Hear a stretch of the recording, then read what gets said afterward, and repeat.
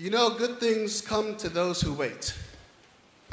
I understand this statement is a declaration of patience. But as a person of faith, I have to believe that there is more than that. For example, in Japan, there tells of a story of a dog named Hachiko. He would meet his owner every day at the train station when his master left from work. One day, his master died while at work, and that poor dog did not know. He would come to that train station every day for over 9 months, waiting at the same spot and at the same time until he died himself. As a person of faith, I would like to believe that this dog was faithful to his owner and would finally be joined with him forever. In hearing this, it shows us that there is not always a reward for having patience. But in being faithful, it gives us hope that we use for the present as it shapes how we see tomorrow. So what does being faithful look like, and how should we live out what we believe? Prior to what we see in our Old Testament reading for the day, Abraham left his life and his home because God told him to. Abraham in his travels built multiple altars to God, bringing people together and glory to God. He even sent troops against forces and monarchs that rallied against God. One could even say that Abraham is a pioneer of tithing.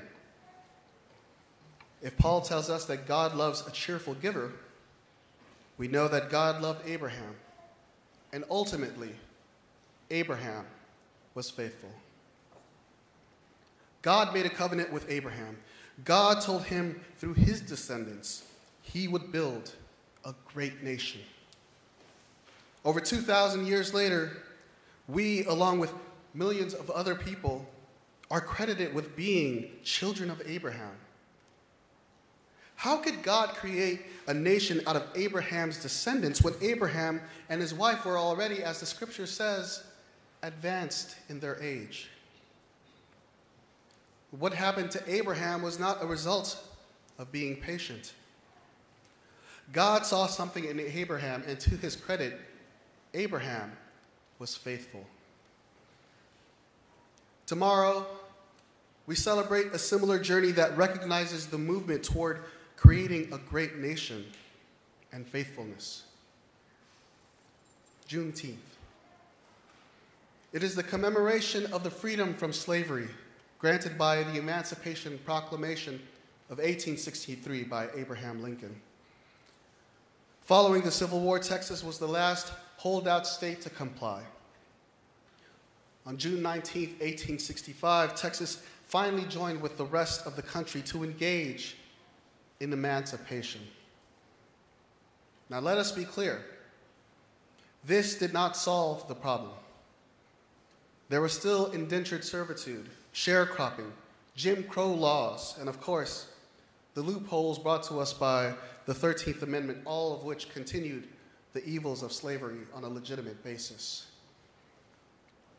Despite everything, Juneteenth was definitely a step in the right direction. For now, we can acknowledge that God saw something in God's people. They were faithful, and the world hasn't been the same ever since. Although the circumstances are remarkably different, there is a connection between Abraham and Juneteenth, which lies in faithfulness. Abraham listened to God and responded by doing things that glorified God. For many black people who were associated with and affected by slavery, despite whatever cruelty or injustice that happened in their lives, they lived to glorify God. For many who were enslaved, religion was used to create a mental escape. Music of praise became a new form of communication as Negro spirituals helped communicate and help communities safely talk to one another. Churches were a place to gather, praise God, and to find out about the latest news. I mentioned earlier that Juneteenth itself did not solve the problem, but that step in the right direction further opened the narrative stated in this country's declaration that all are created equal. Dreams have since become realities. And similar to Abraham, new life, a new people, a great nation continues to manifest. Juneteenth represents our gospel reading for the day as news of what happened finally reached all cities and villages, proclaiming the good news of the kingdom. The task entrusted upon the disciples when they were commissioned to go, and as you go, proclaim the good news. And some might see our gospel for today, and because the disciples were instructed not to go to the Gentiles or to the Samaritans, may see it in a negative light.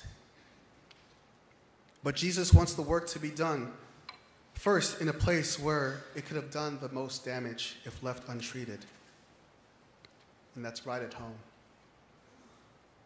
In doing so, he also instructs his disciples that when proclaiming the good news, not all will be welcome to it, and bad things may happen to you. In this commissioning, in this work of the good news that falls to us as well, Jesus tells us not to wait for relief, but to keep being faithful. Juneteenth is a reminder of our faithfulness. In the face of injustice, no matter how long it might take, we give God the glory.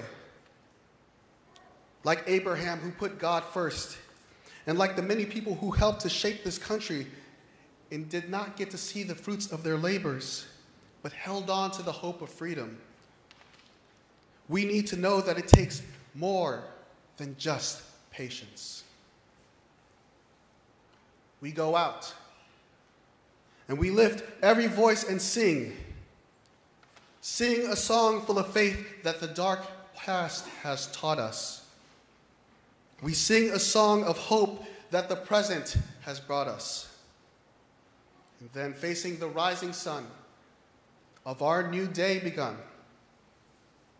let us march on till victory is won. Amen.